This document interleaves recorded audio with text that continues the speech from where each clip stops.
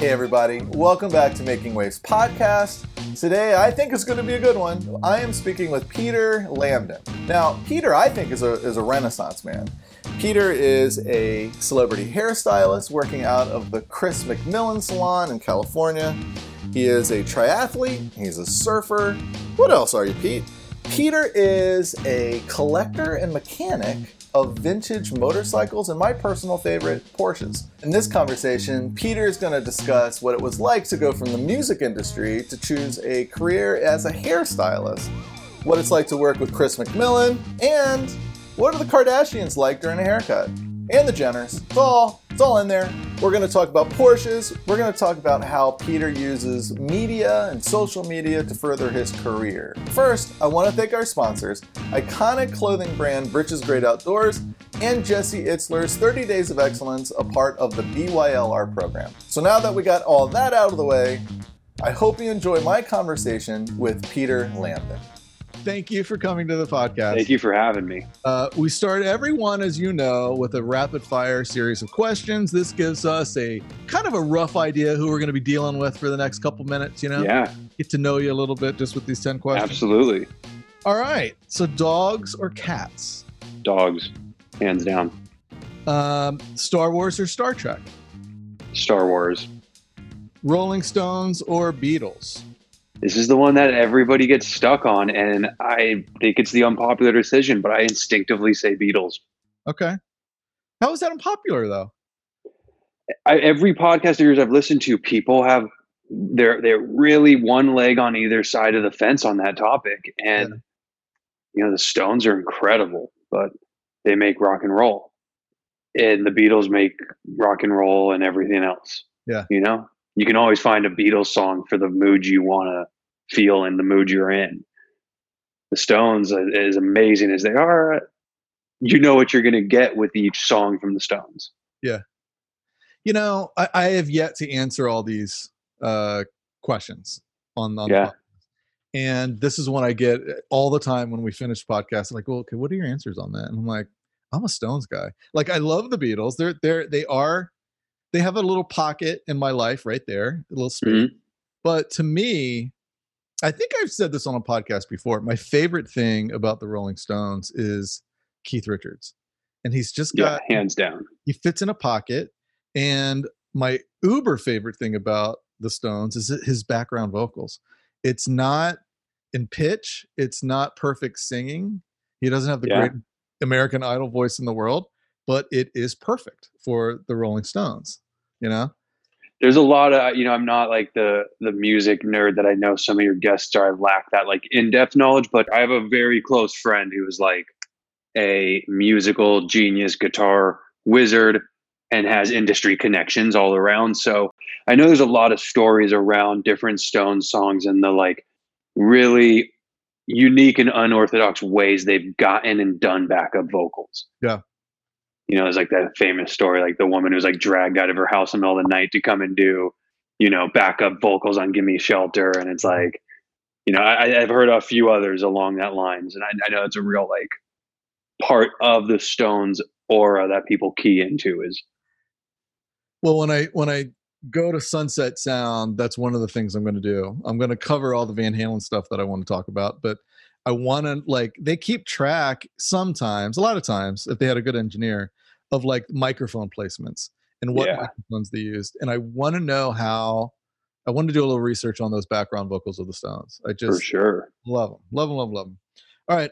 If you drink soda, Coke or Pepsi? Coke. This is going to be tough for you, I think. Beach or mountains? I've been preparing. You know what? I happen to live in the best place in the world where the mountains meet the beach, and I get to experience them both interchangeably. And I could never imagine giving up one for the other. Okay. I'll let you slide on that one. It's one of my favorite little pieces of landscape in the world where you live. I mean, gun to my head, beach. Okay. PC or Mac? Mac. East Coast or West Coast? West Coast. Yeah. Kramer or Costanza? I've never really watched a full episode of Seinfeld in my life. Wow. Homer Simpson. Let's go home. That is an excellent answer. Superman or Batman? Batman. Kardashians or Osbournes? Kardashians live in your backyard, don't they? Kardashians, yeah. Yeah. Yeah. You ever did any Kardashian hair? I've done some Kardashian hair. Yeah, I think if you're a hairdresser in Los Angeles for long enough, you end up doing some Kardashian hair. When they you require do so much of Kardashian it. hair, does it like shoot electricity through your body? Like, do you get some special surge of Kardashian aura? You know what? I think I've worked with a few different Kardashians and Jenners, and I think the biggest thing that people are shocked with is like how just incredibly professional and like easy the process is. They, getting hair done is like part of daily life for them, and production and being on camera and all that. And so you think it's going to be this like really big thing, and there's going to be like, go through this secret tunnel and you pop out and they're like, but it's like, no, like they get this done day in and day out. It's their job and they make it seamless. Yeah. They're some of the most professional people I've worked with. I hear that a lot. Yeah. All right, Peter. I'm going to go with Peter. I'm into that. Yeah.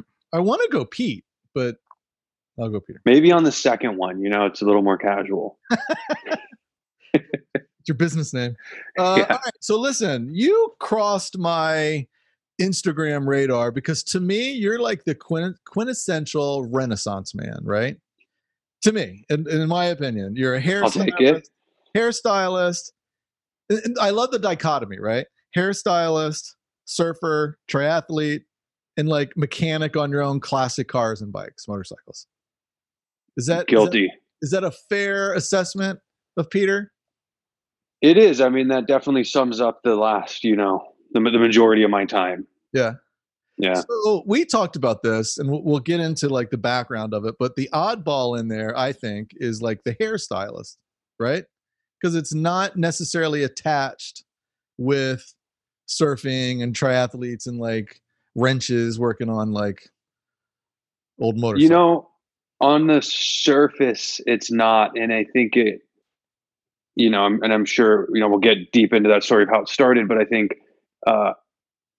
in the beginning, it came off that way to me as well. I think I was just as surprised to find myself going down that path as other people were. When you pick it apart and you start looking at why would somebody enjoy doing hair, there's so many parallels to be drawn, between that and what I had always known myself to love doing. There's much more similarities between, working on your motorcycle and doing hair than there are between working on your motorcycle and sitting in an office banging out emails all day. Mm-hmm. So when it comes time to find a job that has those elements of what you love to do, yeah, I'm surprised more people haven't keyed into that the way that I was lucky enough to fall into it. Well, let's dive into it. So you were in the music industry, right? I worked like odd jobs through high school, like everybody, like construction and day labor, helping guys out from the beach who were contractors, and they'd bring me in, to rip out some tile in the bathroom or whatever. I worked at the Christmas tree lot every winter. But like I got a little taste of a few different things. One of them was installing car stereos. This little car audio shop in Santa Monica was a big thing. We're talking like early 2000s. So I get like some wiring, electronics experience. I'm in community college. I like move in with my girlfriend and I like max out a credit card to buy a flat screen TV. Like I think they were like $1,400 at the time. It was like this big. I paid it off over the next like 4 years, but I wanted to hang it on the wall. And so I had this little like wiring experience, little construction experience. Eventually I get the TV on the wall, like 3 trips to Home Depot, took me like 9 hours. But in the end, I was like really accomplished. And I started thinking, well, I could do that again and I could charge somebody to do that. And long story short, I started a small company, like putting ads on Craigslist and stuff like that, hanging flat screen TVs. But I was always looking for like, all right, what's next? Like, how can I grow this? So like full circle, that same best friend who I grew up with playing guitar, Around the time I started that, he started interning in the music industry at a record label here in Los Angeles. Um, and he's just like born to be creative in the music world. So he accelerates rapidly. And his life is looking like really good. And mine is looking like I spend most of my time like under people's houses in crawl spaces or like fighting spiders in their attic. And I want to do what you're doing. So I end up landing a like full-time position working in artist management. At this point, I've like signed a contract. I'm like an employee. I've let the home theater company go. Uh, Looking back, not by design, it was like at the perfect time. That industry was just starting to change a lot. Um, I got out at a good time, and I get into what I thought was like where I wanted to be: artist management, hip hop, up and coming pop artists, like cool, fun, sexy work. Like you get to like drop celebrity names and like go to events, and you're like going to a concert and writing off the drinks you have on your expense report. I was like, this is it. Like, this is what I've always wanted. And I realized really quickly I was wrong. It wasn't the best company that I was with. The guy I was working for, you know, turned out like a lot of things in LA to be kind of smoke and mirrors. When you take away the like sexy part of it and the cool people and the names and the events, like the core of your job is sitting at a desk and writing emails and answering phone calls and making somebody else look good and not getting the credit for it and spending your time in an office, which that was my first time in an office. Yeah. And it affected me quicker and stronger than I thought. I started dreading going in. I started then for the first time identifying, kind of draw this back to the beginning, started identifying like what I wasn't getting out of my job, which then showed me what it is that I need to get out of a job. Um, I was appreciative that I wasn't like crawling through an attic anymore in like the, San Fernando Valley in the summer, but I missed that I wasn't working with my hands. And after about a year and a half, he let me go. I completely blindsided. I like, it was wild to me. I thought I was doing a great job. He didn't know he was like, mixed up what email chain he was on. And he like shot an email to somebody like, hey, let me know if you know of anybody else. I'm looking to get rid of Pete. And I read the email and I walked into his office and I was like, hey man, is there something we have to talk about? And he let me go on the spot. I left work that day. It was my last day of work in the music industry, kind of with a plan and already in my head of like, who am I going to hit up? What label? Who's going to like, I got to get something in before he starts talking to people. And by the time I got home, I remember I got home before my now wife, then girlfriend, just kind of sat quietly in the living room. She got home and I told her what happened. And she said, what are you going to do? And I just was like, I think I'm going to do something completely different, but I can't go back to that. And I started looking at the time it was barber college. I thought I had to be a barber. Didn't really know much about the beauty world at all. I had a close friend who was a hairstylist, and I had different barbers and hairstylists who I saw, over the years. And I think the first thing I identified with in this industry, the first thing that like caught my attention was people talked about really liking it. I had a barber who like learned to cut hair in the Navy and then had a really successful career in fashion and made a ton of money. And when his company got sold, he like went back to cutting hair like 2 days a week because that's what he loved to do and he wanted to stay busy. And he's like telling me this while he's cutting my hair. And I was like, wait, like this dude designed the first Ed Hardy trucker hat. Oh, wow. And he's cutting my hair. And I was like, I wouldn't go back to work after I got my Ed Hardy check. Like, you'd never see me again. It sounds like your first few examples of or connections with barbers or hairstylists were kind of like rad dudes, like absolutely bikers and Ed Hardy guys and Navy guys. And it wasn't the stereotypical introduction to, a Paul Mitchell kind of stuff, Totally. Yeah. I mean, I think that's probably like a a side effect of being in Los Angeles is like there's always something new and cutting edge, and like Yeah. that first guy who like really got my wheels turning was, you know, this like new barber shop opened up in Los Angeles, and it was the first of what became a really common thing. But this was like 2010, you know, the first like gentleman's barber shop, like come on in, have a bourbon, here's a beer. Like, you know, it's not a hair salon, it's a men's grooming barber shop, you know. Yeah. um Hang up. what's that? Hang. Yeah, exactly. And it was like, oh, I want to like, I lived 30 minutes away. This place was in like West Hollywood. I lived in Venice. I drove there to get my haircut. And then I found this newer, you know, barbershop popped up, and this guy Luke's just got cool stories. You know, he looks like me. We like the same stuff, and I'm like, I can talk to this guy, and you know, he's cutting my hair for an hour, and we got shit to rap about. Yeah. And So then how did Luke comes back around full circle in this story in a really weird way later on. So how did you parlay those experiences into getting into a salon working? So yeah, lose that job, start looking at barber colleges, and I'm like, all right. And like I toured one of them. It was in downtown LA. It's like the go-to one's called LA Barber College. It's very affordable. You're like, it's like the equivalent of, excuse me, feels like a government run facility. It's not, but it's your public school. You know, like the clients you're doing are like homeless guys who walked in off the street. It's like kind of dirty. You want to get in and out quick. I toured there and I was like, okay. And then I'm like at home up late, just kind of like playing with numbers. And I was like, best case scenario, I rise to the very top of the barber world and I can charge this much. Still didn't feel like enough.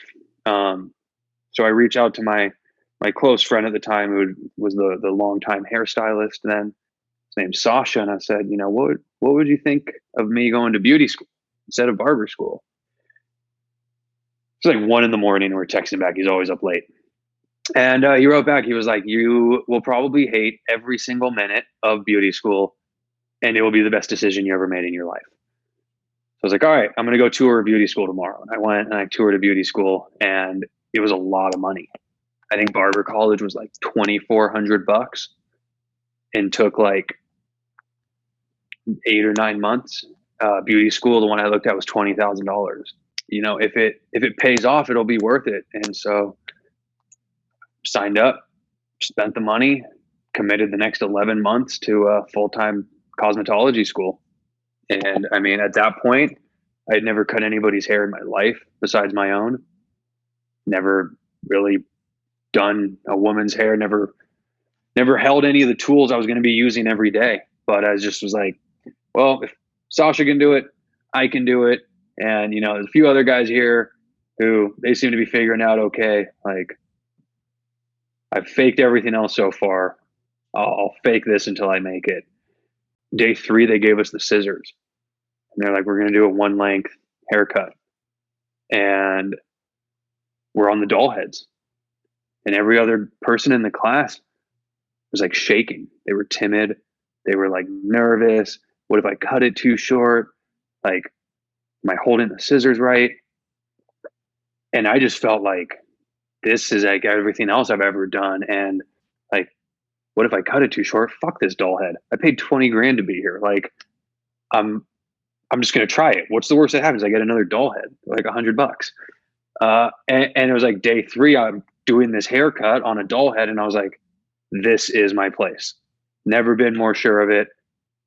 I just did the worst haircut anybody's ever seen on an inanimate object. What should take somebody 30 minutes took me 4 hours. And I'm like, this is where I'm supposed to be.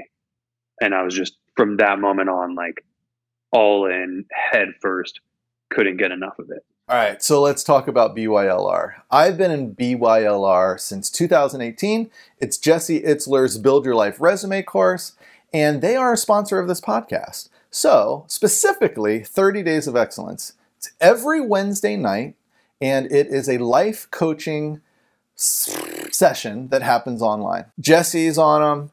Chad Wright, former Navy SEAL and endurance athlete. Mark Brown, former NFL athlete and celebrity trainer.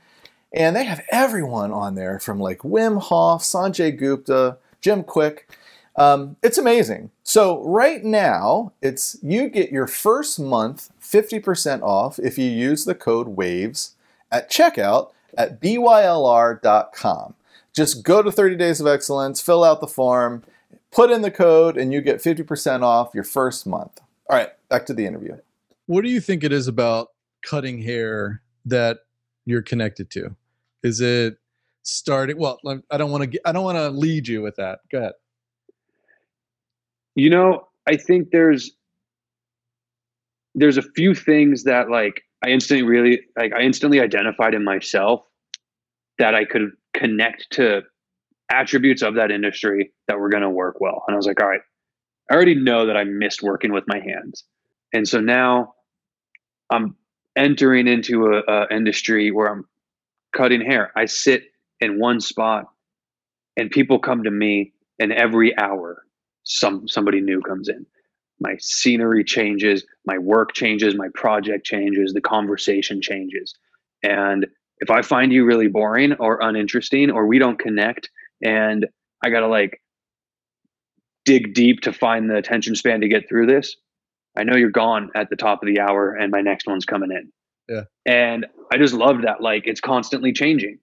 I could do, a different haircut 9 times a day over 9 hours. And it's not the same as what you did just before it. Yeah, I get it. I was years ago, I was walking into our TV room and my wife was watching some Bravo. I think it was Bravo. Blowout, I think it was called, with Jonathan Anton. I know of it. It was a little before my time in hair. Okay. I never caught it.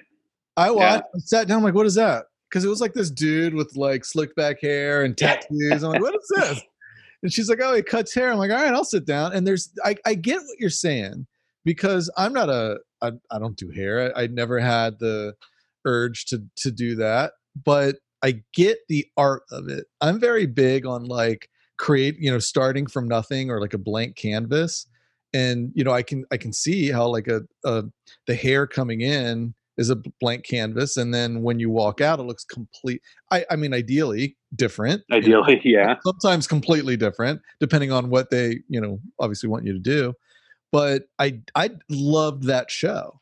And just I don't know why. It's just like, I get it. I was kind of drawn to that show. Every once in a while, we'll turn it back on. It's been years. But just that kind of like motorcycle dude, cutting hair, and like the art of it was awesome to me. But how did you get over to Chris McMillan's then? That, I've told the story so many times, and I've never really I've never figured out how to describe it. The universe, luck, chance, divine intervention, all of the above. Had heard the name Chris McMillan. I think he's it's tough to remember back before I knew him and did hair, but like, I think he might be like one of the only hairstylists that like transcends out of the beauty industry and is a little bit of a household name. Like, people who don't know anything about hair or beauty might have heard his name because of his Jennifer Aniston ties, and like he's made some appearances. So I'd heard the name, but like I didn't know anything other than like, yeah, like that guy, he's got a salon and he did the Rachel. And then like I, start following some people who work at his salon, and it's on Instagram. And I'm like, what time frame is this? 2014. Okay. Yeah. And I'm like, there's a couple guys there. A friend of mine now, Dominic Cerna. I'm like, Dom, he'd been there a long time. I'm like, that looks like somebody I would hang out with. And then this guy, Jason Schneidman, pops up on there. And I was like, that guy is like doing everything I want to do. Like he's known as the men's groomer. He's branded himself. He just does men's hair. And it's like, every like hot shot male celebrity, like Jason's cutting their hair. He's like riding motorcycles and surfing, and he kind of looks like me. And like, I was like super into what he's doing. So to get by during beauty school, going back to like, I was always trying to find my way. I was always hustling something, and I was always using my hands. I was flipping a lot of motorcycles. I would buy old Harleys out of state, sight unseen, have them shipped here, polish them up, change some parts out, and sell them locally. And, make a couple $1,000 if I'm lucky here and there. But it was like, kept me busy, kept some money in my pocket. And like occasionally there'd be like a few parts I'd get to steal for one of my own bikes. So I have this old Harley FXR for sale on Craigslist. I'm like halfway through beauty school and I get a phone call late one night on a weeknight. It's like 10:30 at night. And this guy's like, "Hey, what's up? I live real close to you. Let me come look at it right now." And I was like, "Oh, it's kind of late." And I was like, "All right, like, yeah, come on by." Give him my address. I was like, "Go down the alleyway. My garage is in the back. It'll be open." So I go in the back and I'm sitting there and Jason Schneidman pulls up in his truck. And right away I'm like, "Oh, that's the men's groomer on Instagram. I follow this dude. He works at Chris McMillan." I'm in my head, I'm like, "That's wild. That's I crazy. didn't know he lived near here." And he comes in and we talk and he's looking at the bike. Were you like, I know who you are kind of deal, or did you play? Not yet. I'm like trying to play it cool because I'm like, I want him to know that I know who he is, but I also really need him to buy this bike because I need some money. And day one of beauty school, they asked us to bring a vision board, and I never made a vision board before. And I made one, and I like went to Kinko's and bought a glue stick and put it all together, and like showed up like a little kid on day one of school. Like, keep in mind, I'm 25 years old. Everybody else is 18. I was the only one with a vision board on day one. They told us during orientation to bring it. It was weeks earlier. Everybody else was like, "Oh, I forgot." And the teachers were like, "Yeah, like whatever, cool. Like we don't care about that." But like I had my vision board. And so I was like, "Oh," I showed everybody. And then I took it home and I taped it on the wall in my garage. And it's like pictures of hair and haircuts and things that I find interesting and beautiful. And now, 6 months later, I'm standing in the garage with the men's groomer, and he sees the vision board on the wall. The vision board, yeah. And he was like, "What's up? What's that?" And I was like, "Well, actually, man, I'm in beauty school, and like, I know who you are. I follow you on Instagram, and like, I think everything you do is really dope. Like, I love your work." And we talk about, hair for a minute. And he's like, "Super cool." And I remember I wanted $8,000 for the bike. And he's like a real fast talker, mover, shaker, hustler. And he was like, "All right, check it out, bro. I can't give you $8,000 for the bike. I'm going to give you 5." And I was like, "Yeah, that's never going to happen, man. Like, not a chance. Like, not even close." And he was like, "All right, cool. Well, we'll talk." And he like, gets ready to leave. And then as he gets into his truck and he's leaving, he was like, "But hey, you got my number. Hit me up and come to the salon sometime." And I was just like, fucking game on.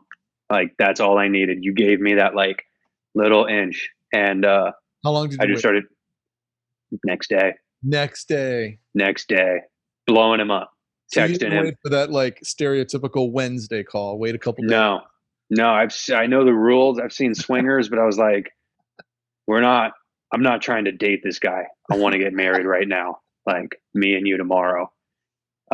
Here. Yeah, I'm here and you're here and I'm not letting you get away. Start blowing him up. "Hey, tomorrow a good time for me to come in?" And, "Oh, on set tomorrow. Cutting Chris Hemsworth hair tomorrow. I'm this and that." I didn't stop. And finally one day, I'm sure he was probably just like, "Dude, this kid's not going away." And he was like, yeah, come in tomorrow, hang out. So ditch school Friday. He was like, "I start at 9. I'm there at 8:30. I have no idea what we're doing. I think I'm just like, getting a tour of the place. And it's like a Friday, the salon's jumping, everybody's busy. Chris is there, every station's full. And Jason brings me in, and he walks me around, he introduces me to people. "Chris, this is Pete. Hey, and he was like, yeah, he's going to shadow me today." And I guess that was a pretty common thing because everybody was like, "Cool, right on." And I stood there in his station and just watched him cut hair all day long. He probably had like 8 or 9 clients that day, and I just watched him cut hair. I watched him talk to his clients, the way he interacted with them.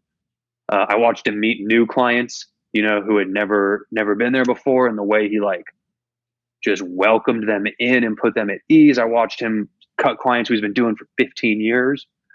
At the end of the day, he gave me a haircut, and it was just like fucking cloud 9. Left, got in the car, called my buddy from beauty school. I was like, "You'll never fucking guess where I was today." filled him in on it. And then I was like, that was incredible. Now what? Like, how do I keep this going? How do I maintain this relationship?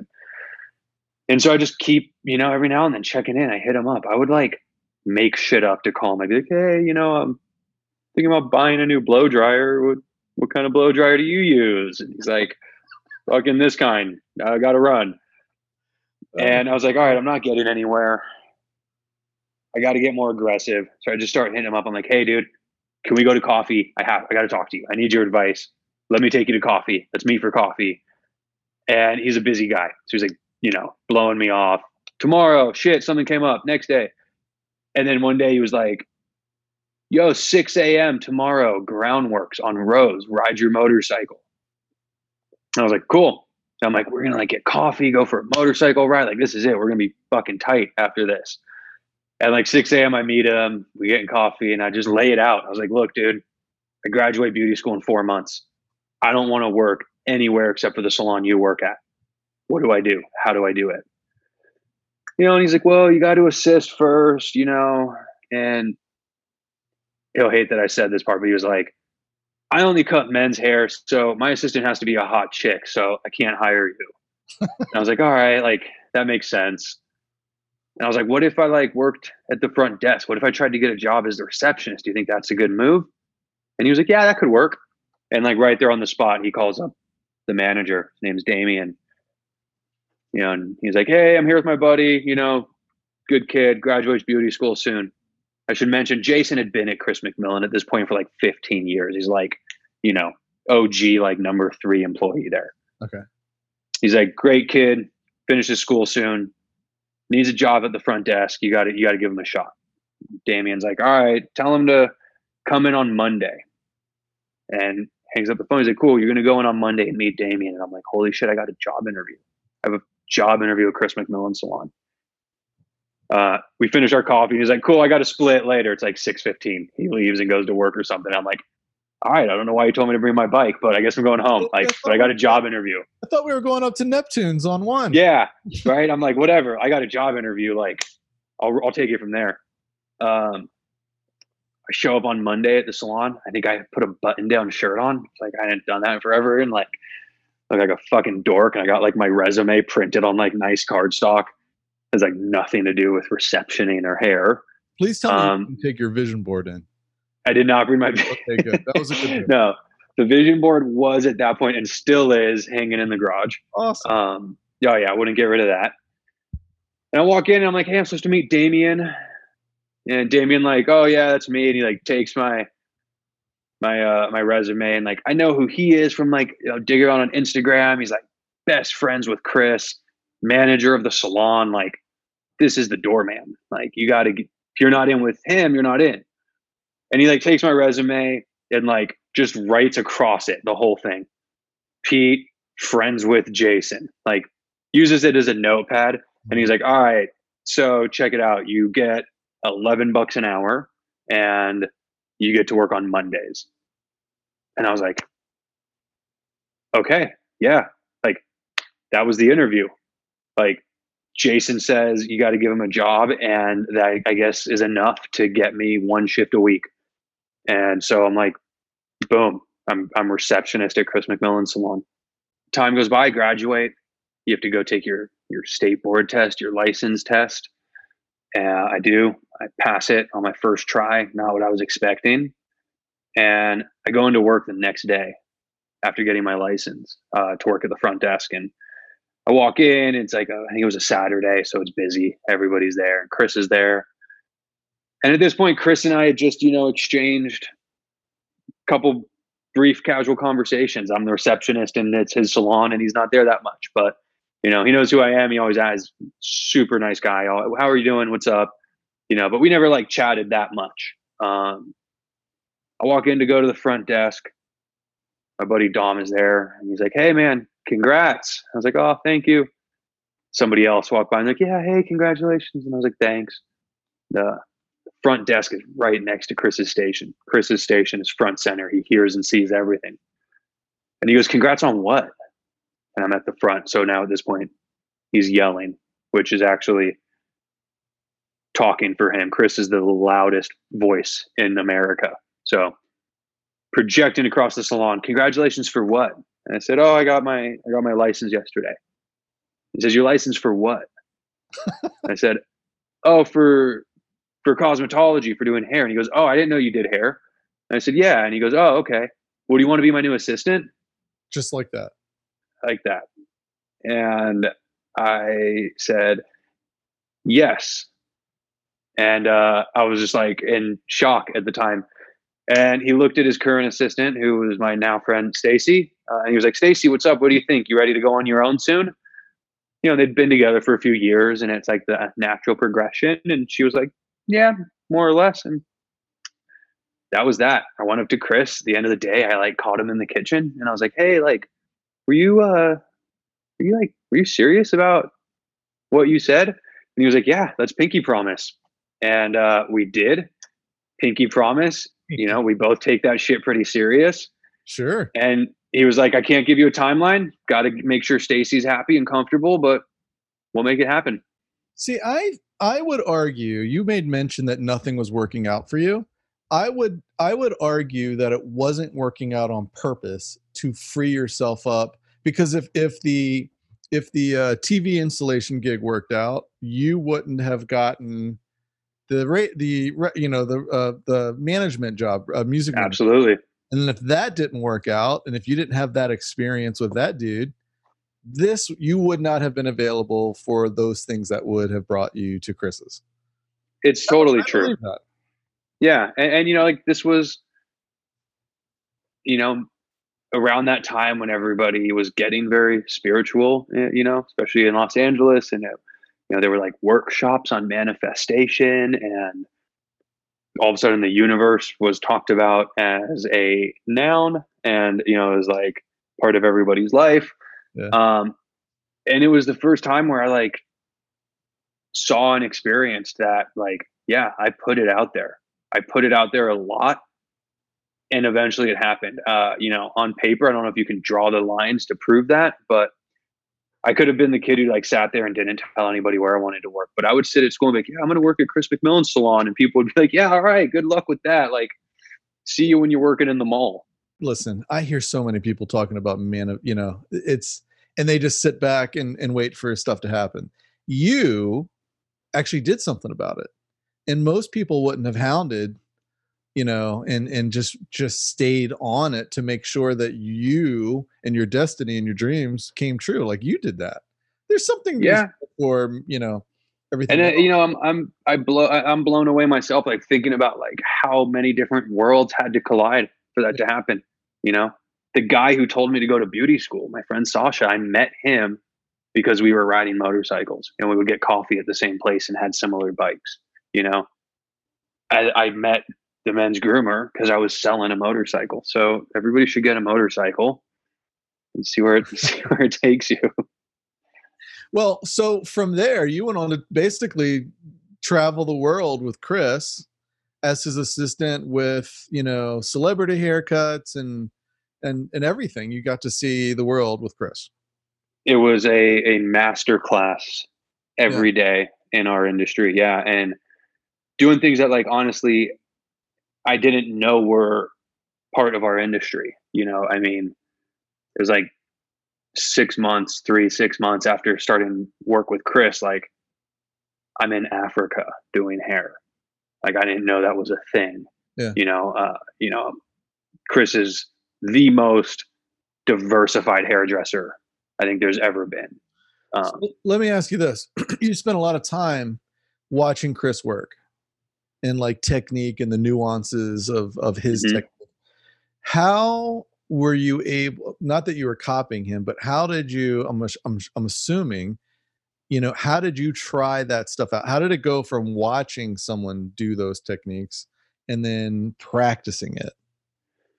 You know, it's interesting. I've talked about this a bit with some folks before, because Chris is one of those very few people who is doing exactly what he was born to do. Like, there's so much natural ability coming out of him that it makes him arguably a really difficult person to learn from.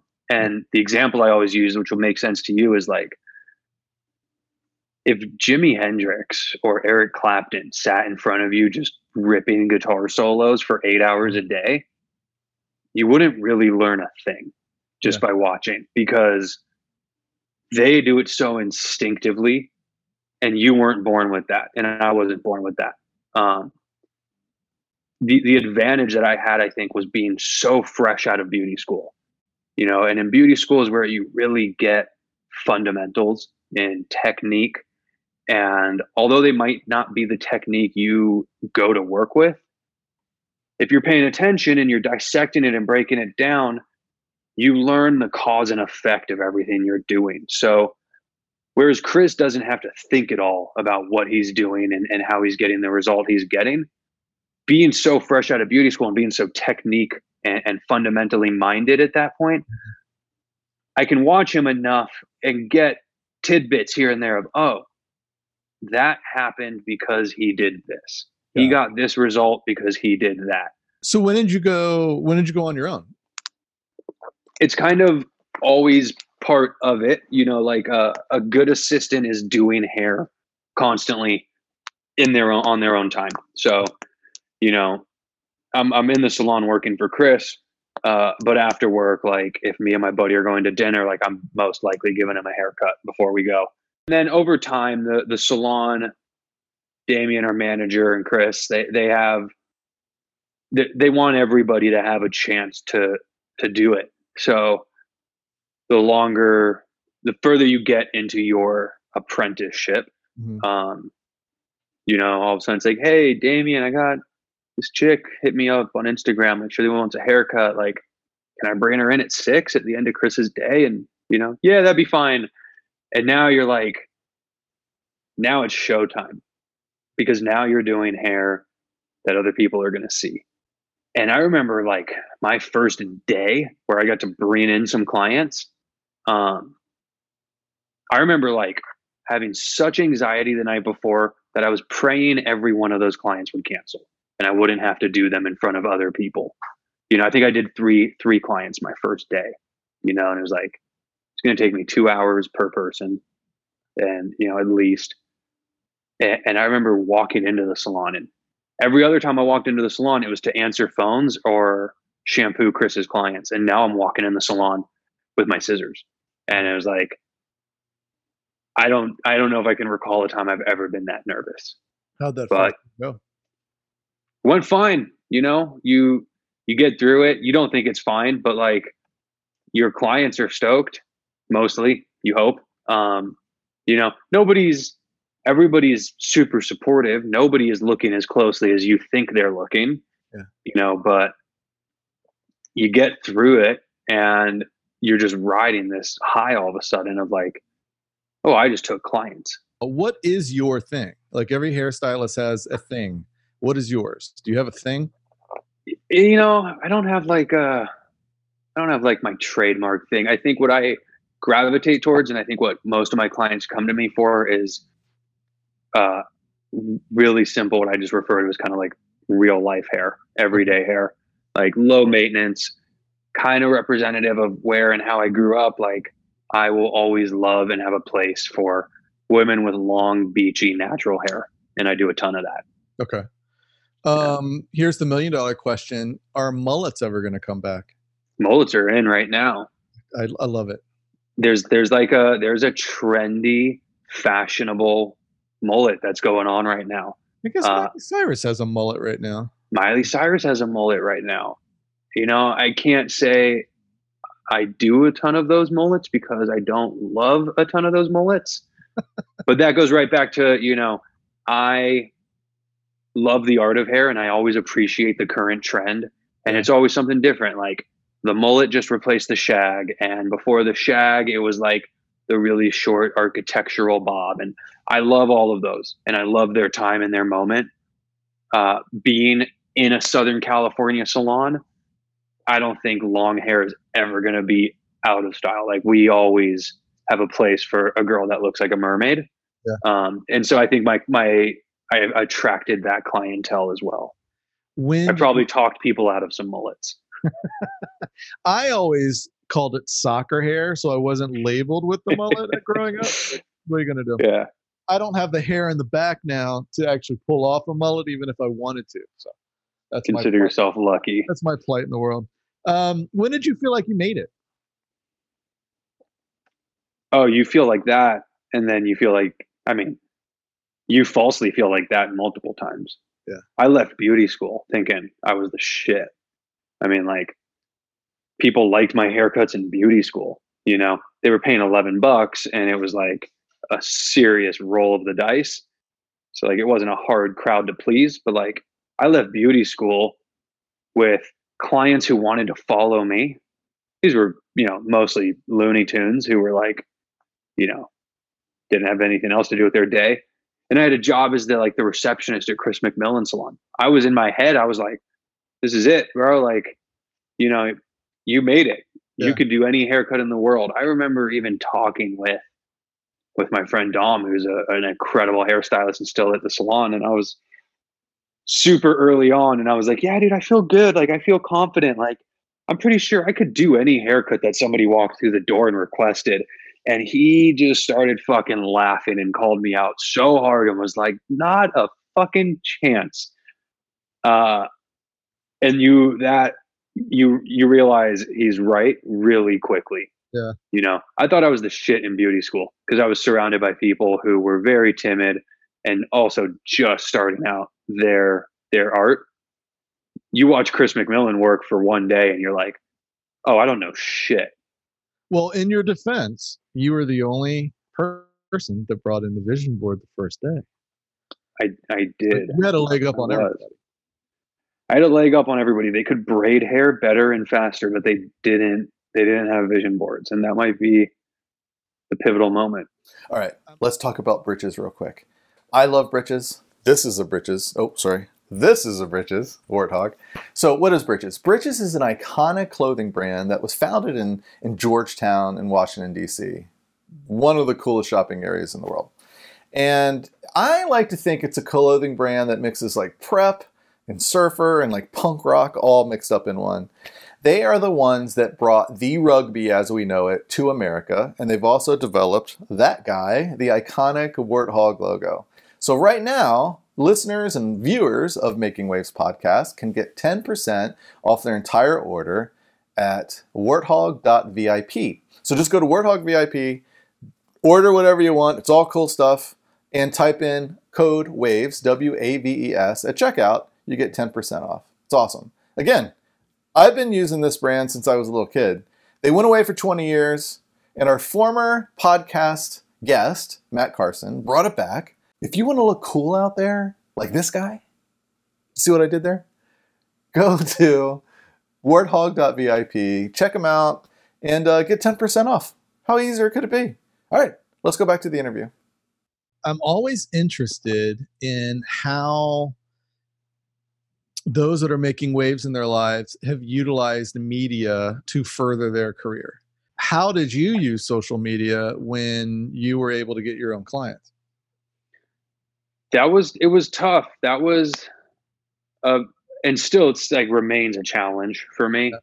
I have this like kind of jumbled view on it because I work in a salon that is like at the top of that social media game. Like everybody follows Chris McMillan Salon and a lot of the hairdressers there. But I work for Chris, who's at that time like 50 years old, doesn't really engage and interact with social media, doesn't need to. Everybody knows who he is. You know, Chris is like, look, I built my career without Instagram. And I was like, yeah, but like I don't have Jennifer Aniston to do for the fucking pilot of Friends. Like there's a lot different then. I need Instagram. And I'm watching people in my salon just skyrocketing, and brand deals are coming through and they're getting paid to post stuff. And I was like, I'm like light years away from that. Yeah, but we were talking about, you know, what's your thing as relates to hair. And, you know, you've developed, even if it doesn't jump out to you, you've developed a thing, probably, you know, a style. I mean, you certainly have one, but I would say looking at your Instagram feed, you have a voice, a visual voice on Instagram, you know? Yeah, I think, now I try to do a little more lifestyle, a little less hair. In the beginning, you're pumping out a ton of hair photos. Yeah. Everybody you follow is a hairstylist doing the same. And at a certain point, you get sick of seeing haircuts. For me, going all the way back to when I was going to that barber shop pre-hair, was like, I liked the time I spent with that guy Luke who was cutting my hair. I liked hearing his stories. And I was starting to see in the salon now that, like, that's a really big part of it. You can give somebody here's the thing. Most people don't know the difference between a good haircut and a great haircut. They'll walk around with a good haircut, and their best friend has a great haircut and nobody sees the difference. A hairstylist sees the difference and knows the difference. That shit's for us. So when it comes to the client, you know, delivering an incredible haircut is only going to get you halfway there. And I was seeing that. I was like, oh, there's people who I know who are technically, by definition, incredible hairstylists. They're not that busy because they're kind of boring and nobody wants to hang out with them. And the other side of that was like, I see people who are slinging very mediocre haircuts, nothing special, and they're fucking booked. Their like day is packed and they're like this lively personality, and everybody talks about how much fun it is to be around them. And clients are going to remember that. If you gave them an incredible haircut and they spent an awkward hour sitting quietly in your chair, they're probably not coming back to you, you know? Well, what's interesting is I don't think you noticed or picked up on this, what you said. When you were looking at their social media, you're like, oh, I think I could hang out with that guy. I think I can hang out with that guy. When I don't want to call it a pivot, but when you pivoted, for lack of a better term, from hair to more lifestyle, I think maybe even I think that conveyed to your customers now of, I can hang out with Pete. I think so. I hope so, because I mean, as long as you can scroll through my page and like pick out a couple haircuts where you're like, that looks pretty, I'd like to have that. I hope that's enough to entice somebody to come in. But also, like, I'm always like blown away and happy, like relieved when happy when somebody comes in and they're like, hey, by the way, like, I saw you're into Porsches. Like, I'm really into Porsche. And it's like, cool. Like, now we get to talk about old Porsches for an hour while I cut your hair. Oh, so we haven't even crossed that. We haven't even touched on Oh, yeah. That stuff runs deep. There is a quote that I love of yours. It came from an interview you did with Voyage LA. Okay. And it says, I have a few thousand followers. I think that's increased by now. But like 6 real friends. And I'm stoked on that. I'm stoked on that. Don't compare your life to the ones you see online. They're not real. Yeah. So I want to lead into this, and you and I talked about this prior. I look at my job as a blue collar job, right? It's tools, and my tools are the cameras and the lenses and the filters, and your tools are the combs and the scissors and everything else that goes along with that. And to me, it's just the more you put in your toolbox. And I say blue collar because one day I'm working with celebrities behind, backstage or somewhere else on set. But then other days I'm doing, a nonprofit video on the back that there's no food and I can't even find electrical to plug in my lights and stuff. And it brings you down to earth, So absolutely. Explain what that's like in your field. And you can even touch on like, what's the difference between like a celebrity gig versus like a real quote unquote normal person, where the lights and no one's looking at. It's tough not to make this whole thing always come back to Chris McMillan and what I learned from him, but he just played such a major role in who I am professionally. He is the greatest example of that, and he preaches it wholeheartedly. And contrary to popular belief, like, Chris's day is largely filled with people you've never heard of in the salon who he's been giving haircuts to for 20, 30 years. And that is who his allegiance falls with. And he will, say no to a job with whatever celebrity you can think of because he has this woman booked in the salon tomorrow, and he's been cutting her hair since he was 20 years old, and she drives all the way up from Palm Springs for it. And, he makes sure, he makes a point to get the importance of that across. And it's really easy to lose sight of that because, I start working with him and everything's like luxury and celebrity and whatnot. And, you're on a private jet and you're in Paris and you're this, and he would always, make sure to reiterate, we're the hired help. And it doesn't matter, what private jet you're on, because it's never yours. You're there to perform a service. And to a degree, you need to always act accordingly.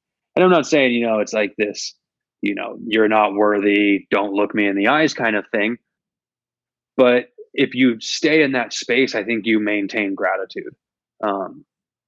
When you start floating out of that space, I think the gratitude floats away with you, and the entitlement starts to replace it.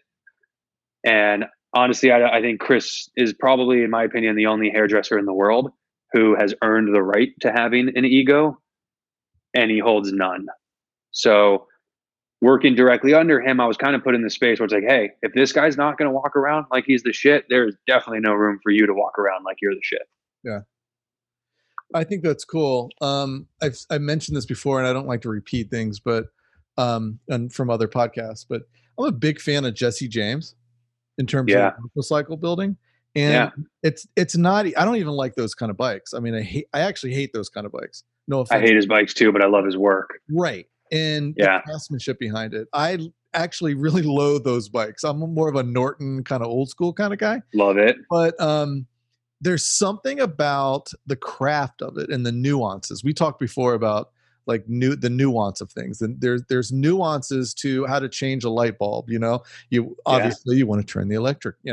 So there's nuances in anything: hair cutting, bike building, certainly editing, filming, that kind of thing. And I even went so far at one time of trying to get into that blue collar, I'm here to work mentality, where I went to like an Army surplus store and got a pair of blue Dickies, cut the bottoms off, threw some Vans on and a gray t-shirt. And when I went to edit like big projects, that was my outfit to sit at the studio, because I love that, to get in the headspace of I'm here to work and these are my tools and this is what I'm here to do. And I found that was, I mean, so do you have like a thing that you do to get into that headspace of the creating behind the scissors? You want to know what my outfit is? I'm not asking what you wear. But like, I do, funny enough, I am in a bit of a uniform. I have like 3 pairs of pants and my shirt is white or black. I keep it pretty simple in that sense. As far as like getting myself into that headspace, I don't really have like a routine or something to bring me there. I think I've seen a little bit of both sides. Like we talked about earlier, the like business owner, you're working for yourself. There's great times and there's bad times. And then I had the gig, where it's like you got that security. I think I've spent enough time in that first space, that gig worker, independent contractor space that I'm still in, that I kind of always live in fear of those slow times. Yeah. And that keeps me in a space where, I don't think I'll ever take for granted the times where I am able to work. Well, I do say no to some work, but how did you get through COVID? COVID was a tough one in California. Absolutely.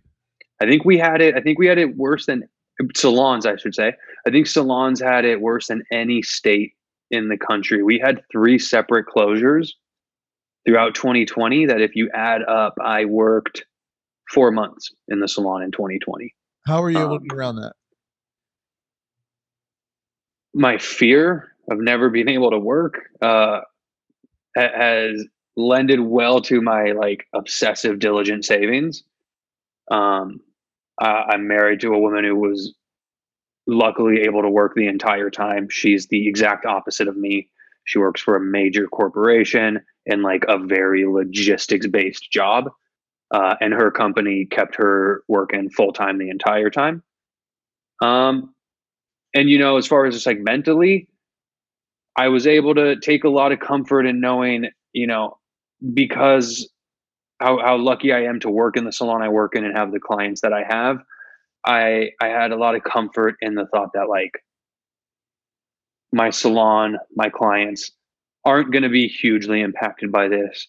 And to some degree, when this is over, because it will be over, we're going to get to pick up where we left off. Were you able to haircut someplace else? At times, we had our first closure with everybody else, which was like March to June. Okay. And I wasn't cutting any hair. I was like, like counting the rice and beans in my pantry along with everybody else. And, just basically staring through the blinds, waiting for the world to end. We went back to work momentarily in the summertime. That was very brief. Closed down again. Like side note, timing wise, this worked out really well for me. I had a real bad back injury right at the beginning of COVID. So that first closure was also like using that time to try to fix it. It ultimately didn't fix itself. I had back surgery in July.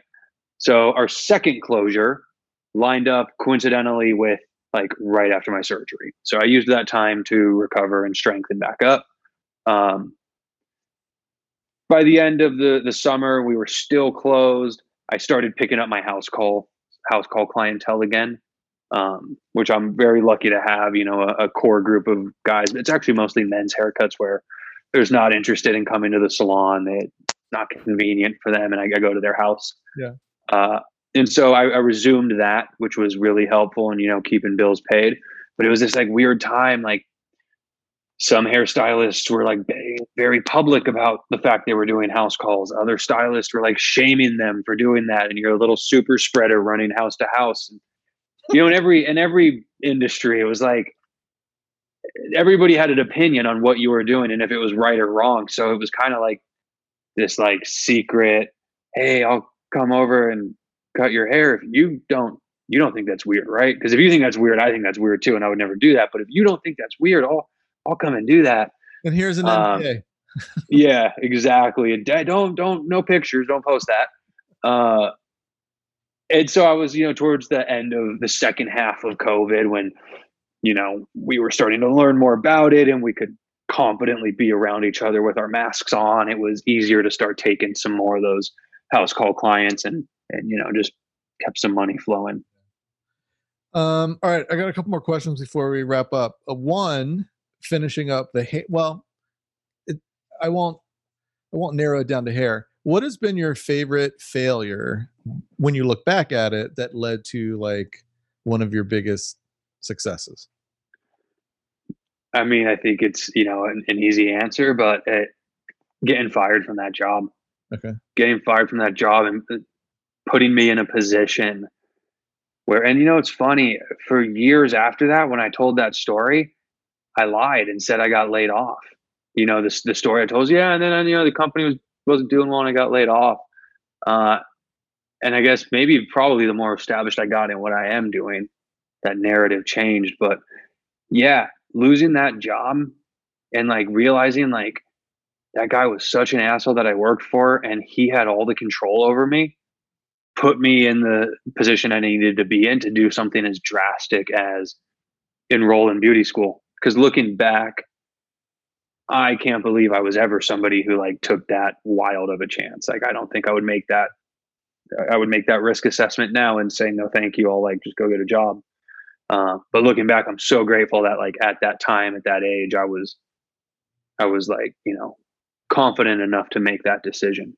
I was 26. I thought it was I remember thinking like, oh yeah, this is your last shot. You don't get this one right, life's over.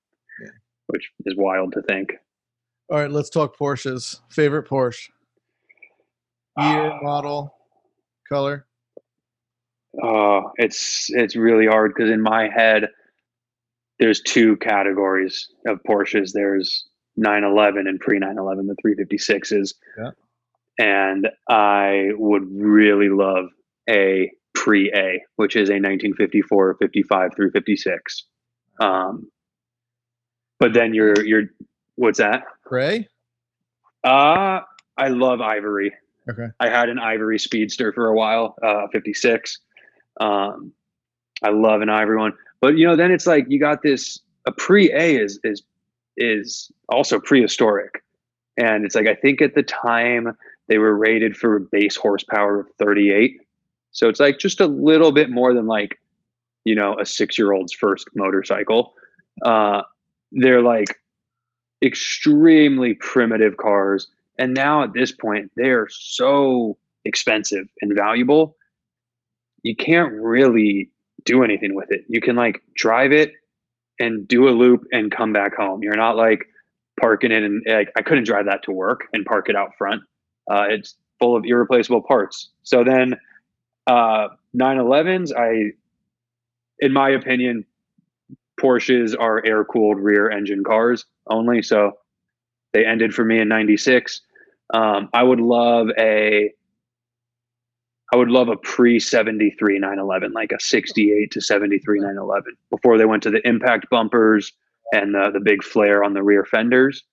In my mind, that's like old enough to be so cool and just modern enough. I could drive that to work. It's got air conditioning and some power steering and like disc brakes, and I can, put my headphones in and take a phone call, as opposed to like that earlier car where you're just like, yeah, death trap the whole way. We're a little different. I'm a 1984 SC Targa Turbo, red. Great. Big whale red on the back. Yeah, it's got to be big, red. Okay.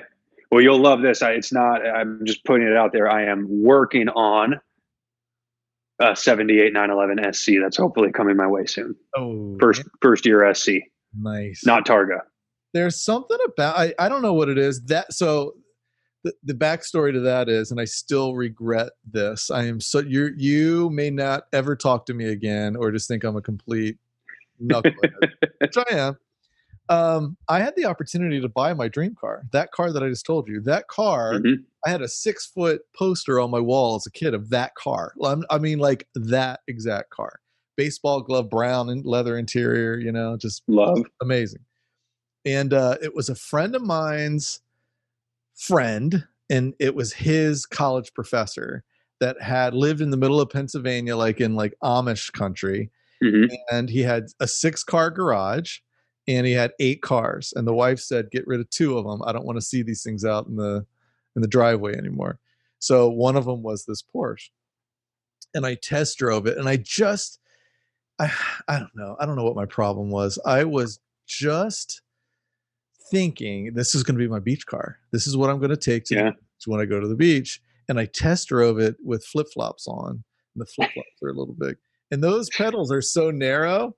Yeah, they're tight. They're tight. And I was like, I can't drive this to the beach. It's killing me. And I'm such an idiot where I said, you know what? I'll hold on. So I need to think about this. And then he sold it underneath of me. He showed me receipts of $25,000 worth of repairs in the last year. And he's like, I'm like, how much you want for it? And he's like, she's on my neck about this. Give me 12.5. And I'm like, oh God, like 12.5. And so that car now, and that era of vehicle now, they were going for 15, 16, 17 at the time. They're 50 now. You can't find one for under 50 now. Yeah. It breaks my heart. But have you been over to Magnus Walker shop at all?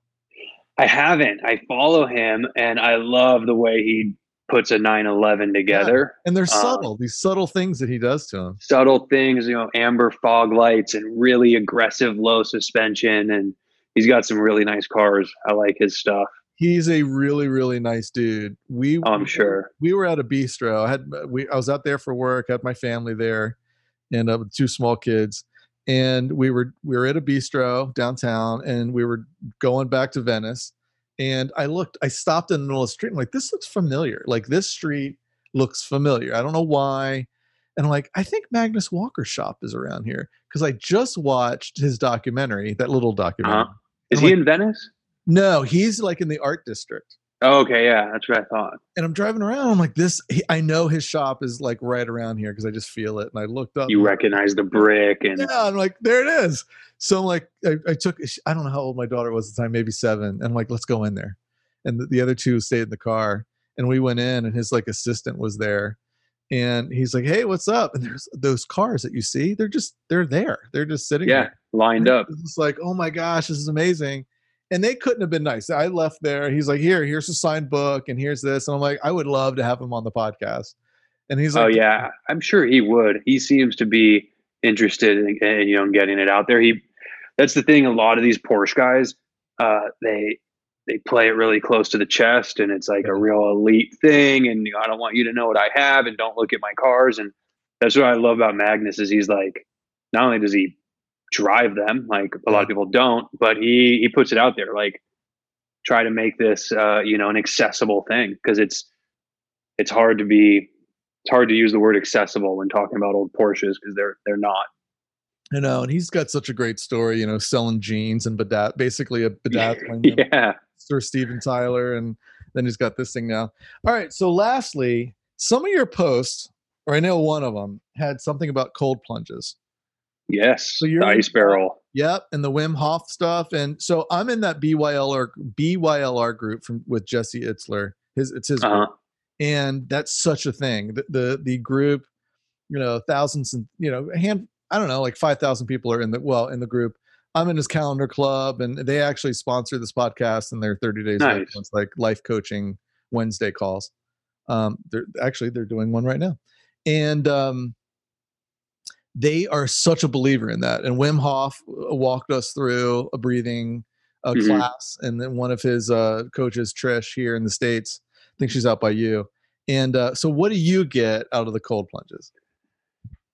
I get a lot out of it. I love it. I came to it originally when I first got into triathlons, training for that. And it was like I had never worked out that hard in my life, or like that was also kind of my first intro to like endurance training. And admittedly I started training kind of late, so like I needed every day. I didn't have that recovery time. I needed to fit long workouts in between work days because I had like 8 weeks to get ready for my first race. And so my buddy introduced me to the ice bath, the cold plunge, and he was like, when you finish a workout and you're kind of shaky and you're like, I just know I'm gonna have trouble like getting out of bed tomorrow. I finished my workout with that and like got in the ice bath, did a few rounds, and woke up the next morning like ready to fucking ride my bike again. And that blew me away. And so I started getting more into it. And then you can't get into ice baths without inadvertently getting into the breathing. I've never seen anybody get into one and control their breath. And if I did, I'd be concerned about who they are. Yeah. And that breath control, I think, plays such a role in your ability to endure long activities like I was training for, as well as your ability to recover from injury.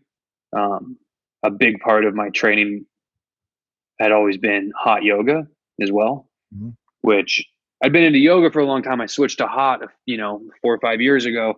And what I absolutely loved about hot yoga is it was miserable. Like being in that room sucks. And I mean, like 110 degrees, 85 to 90% humidity, and you're working out. So yeah, right away, your fight or flight reaction kicks in. And so now your workouts have taken on a different struggle. Your body doesn't want to be there, and your mind is telling you, get the fuck out now. This is bad. Yeah. And so hot yoga got me really comfortable being really miserable. And then the ice bath took me right to that same place, but from a different direction.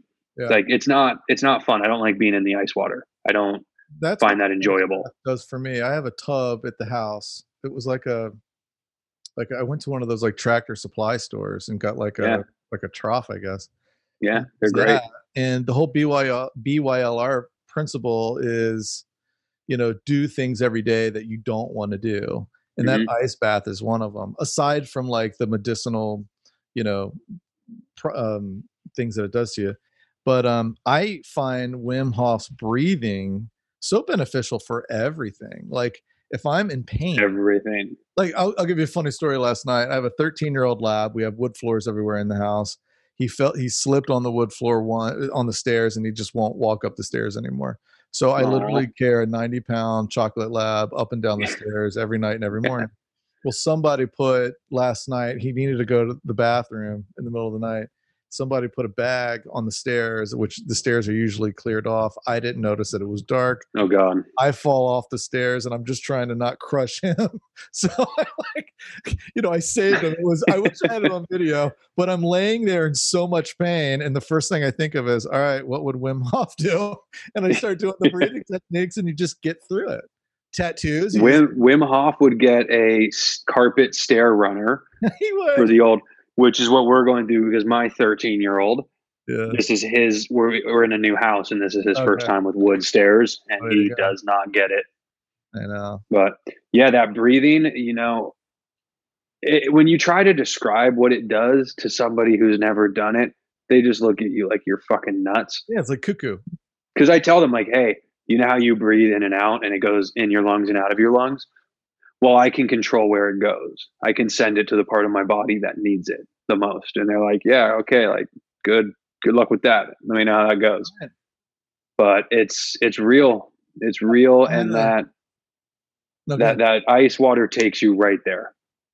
I had a good friend that his wife was pregnant, and the doctor, they were having a major issue with her blood pressure, and they wanted to put her on medication, but they were wrestling with that because I don't know if it was anyway, they was having some concerns with the baby.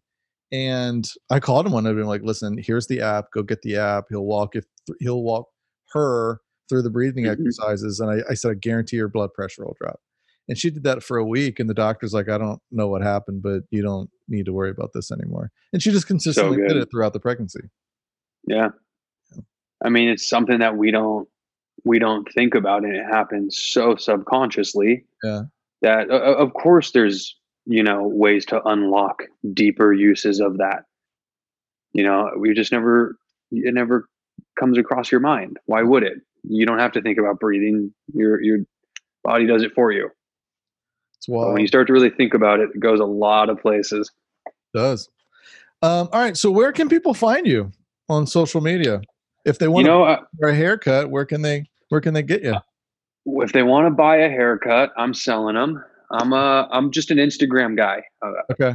I'm just a little too old to pick up TikTok, and I never got into Twitter. Instagram at Pete Lambden. There's a little bio on the Chris McMillan Salon you can check out, the chrismcmillan.com or chrismcmillansalon.com. Easiest place to get a hold of me is at Instagram. There's a link to our website. You can shoot me a message. I love talking to people. If you can't tell after this, all I do is talk. But yeah, I'm reachable. I'm accessible. I'm bookable. I love to talk. It's all available right there. Awesome. Well, listen, thank you so much for being on the podcast. It was thank you for having me. You've been very generous with your time. I appreciate it. Absolutely. And then you'll have to next time I'm in LA for work, I'll give you a ring and maybe we'll do coffee or a beverage. Or I would love that. And hopefully I'll pick you up in a 78 911 SC silver. It does have the turbo whale tail on the back, even though it's not the turbo, but he has both deck lids. So I'd be able to switch up depending on my mood. I want to go turbo look or not, but fingers crossed that comes my way soon. And then we'll drive over to Magnus's and take him to lunch. Yeah, exactly. We'll just, hey, we're out front. So funny. All right. Well, thanks a lot, man. Awesome, man. I really appreciate it. All right. Look forward to seeing you again. Thank you for watching. I hope you enjoyed this episode as much as I did. If you are interested in getting more information about our guest or the podcast, go to the show links below. It'll tell you everything, direct you to where you want to go.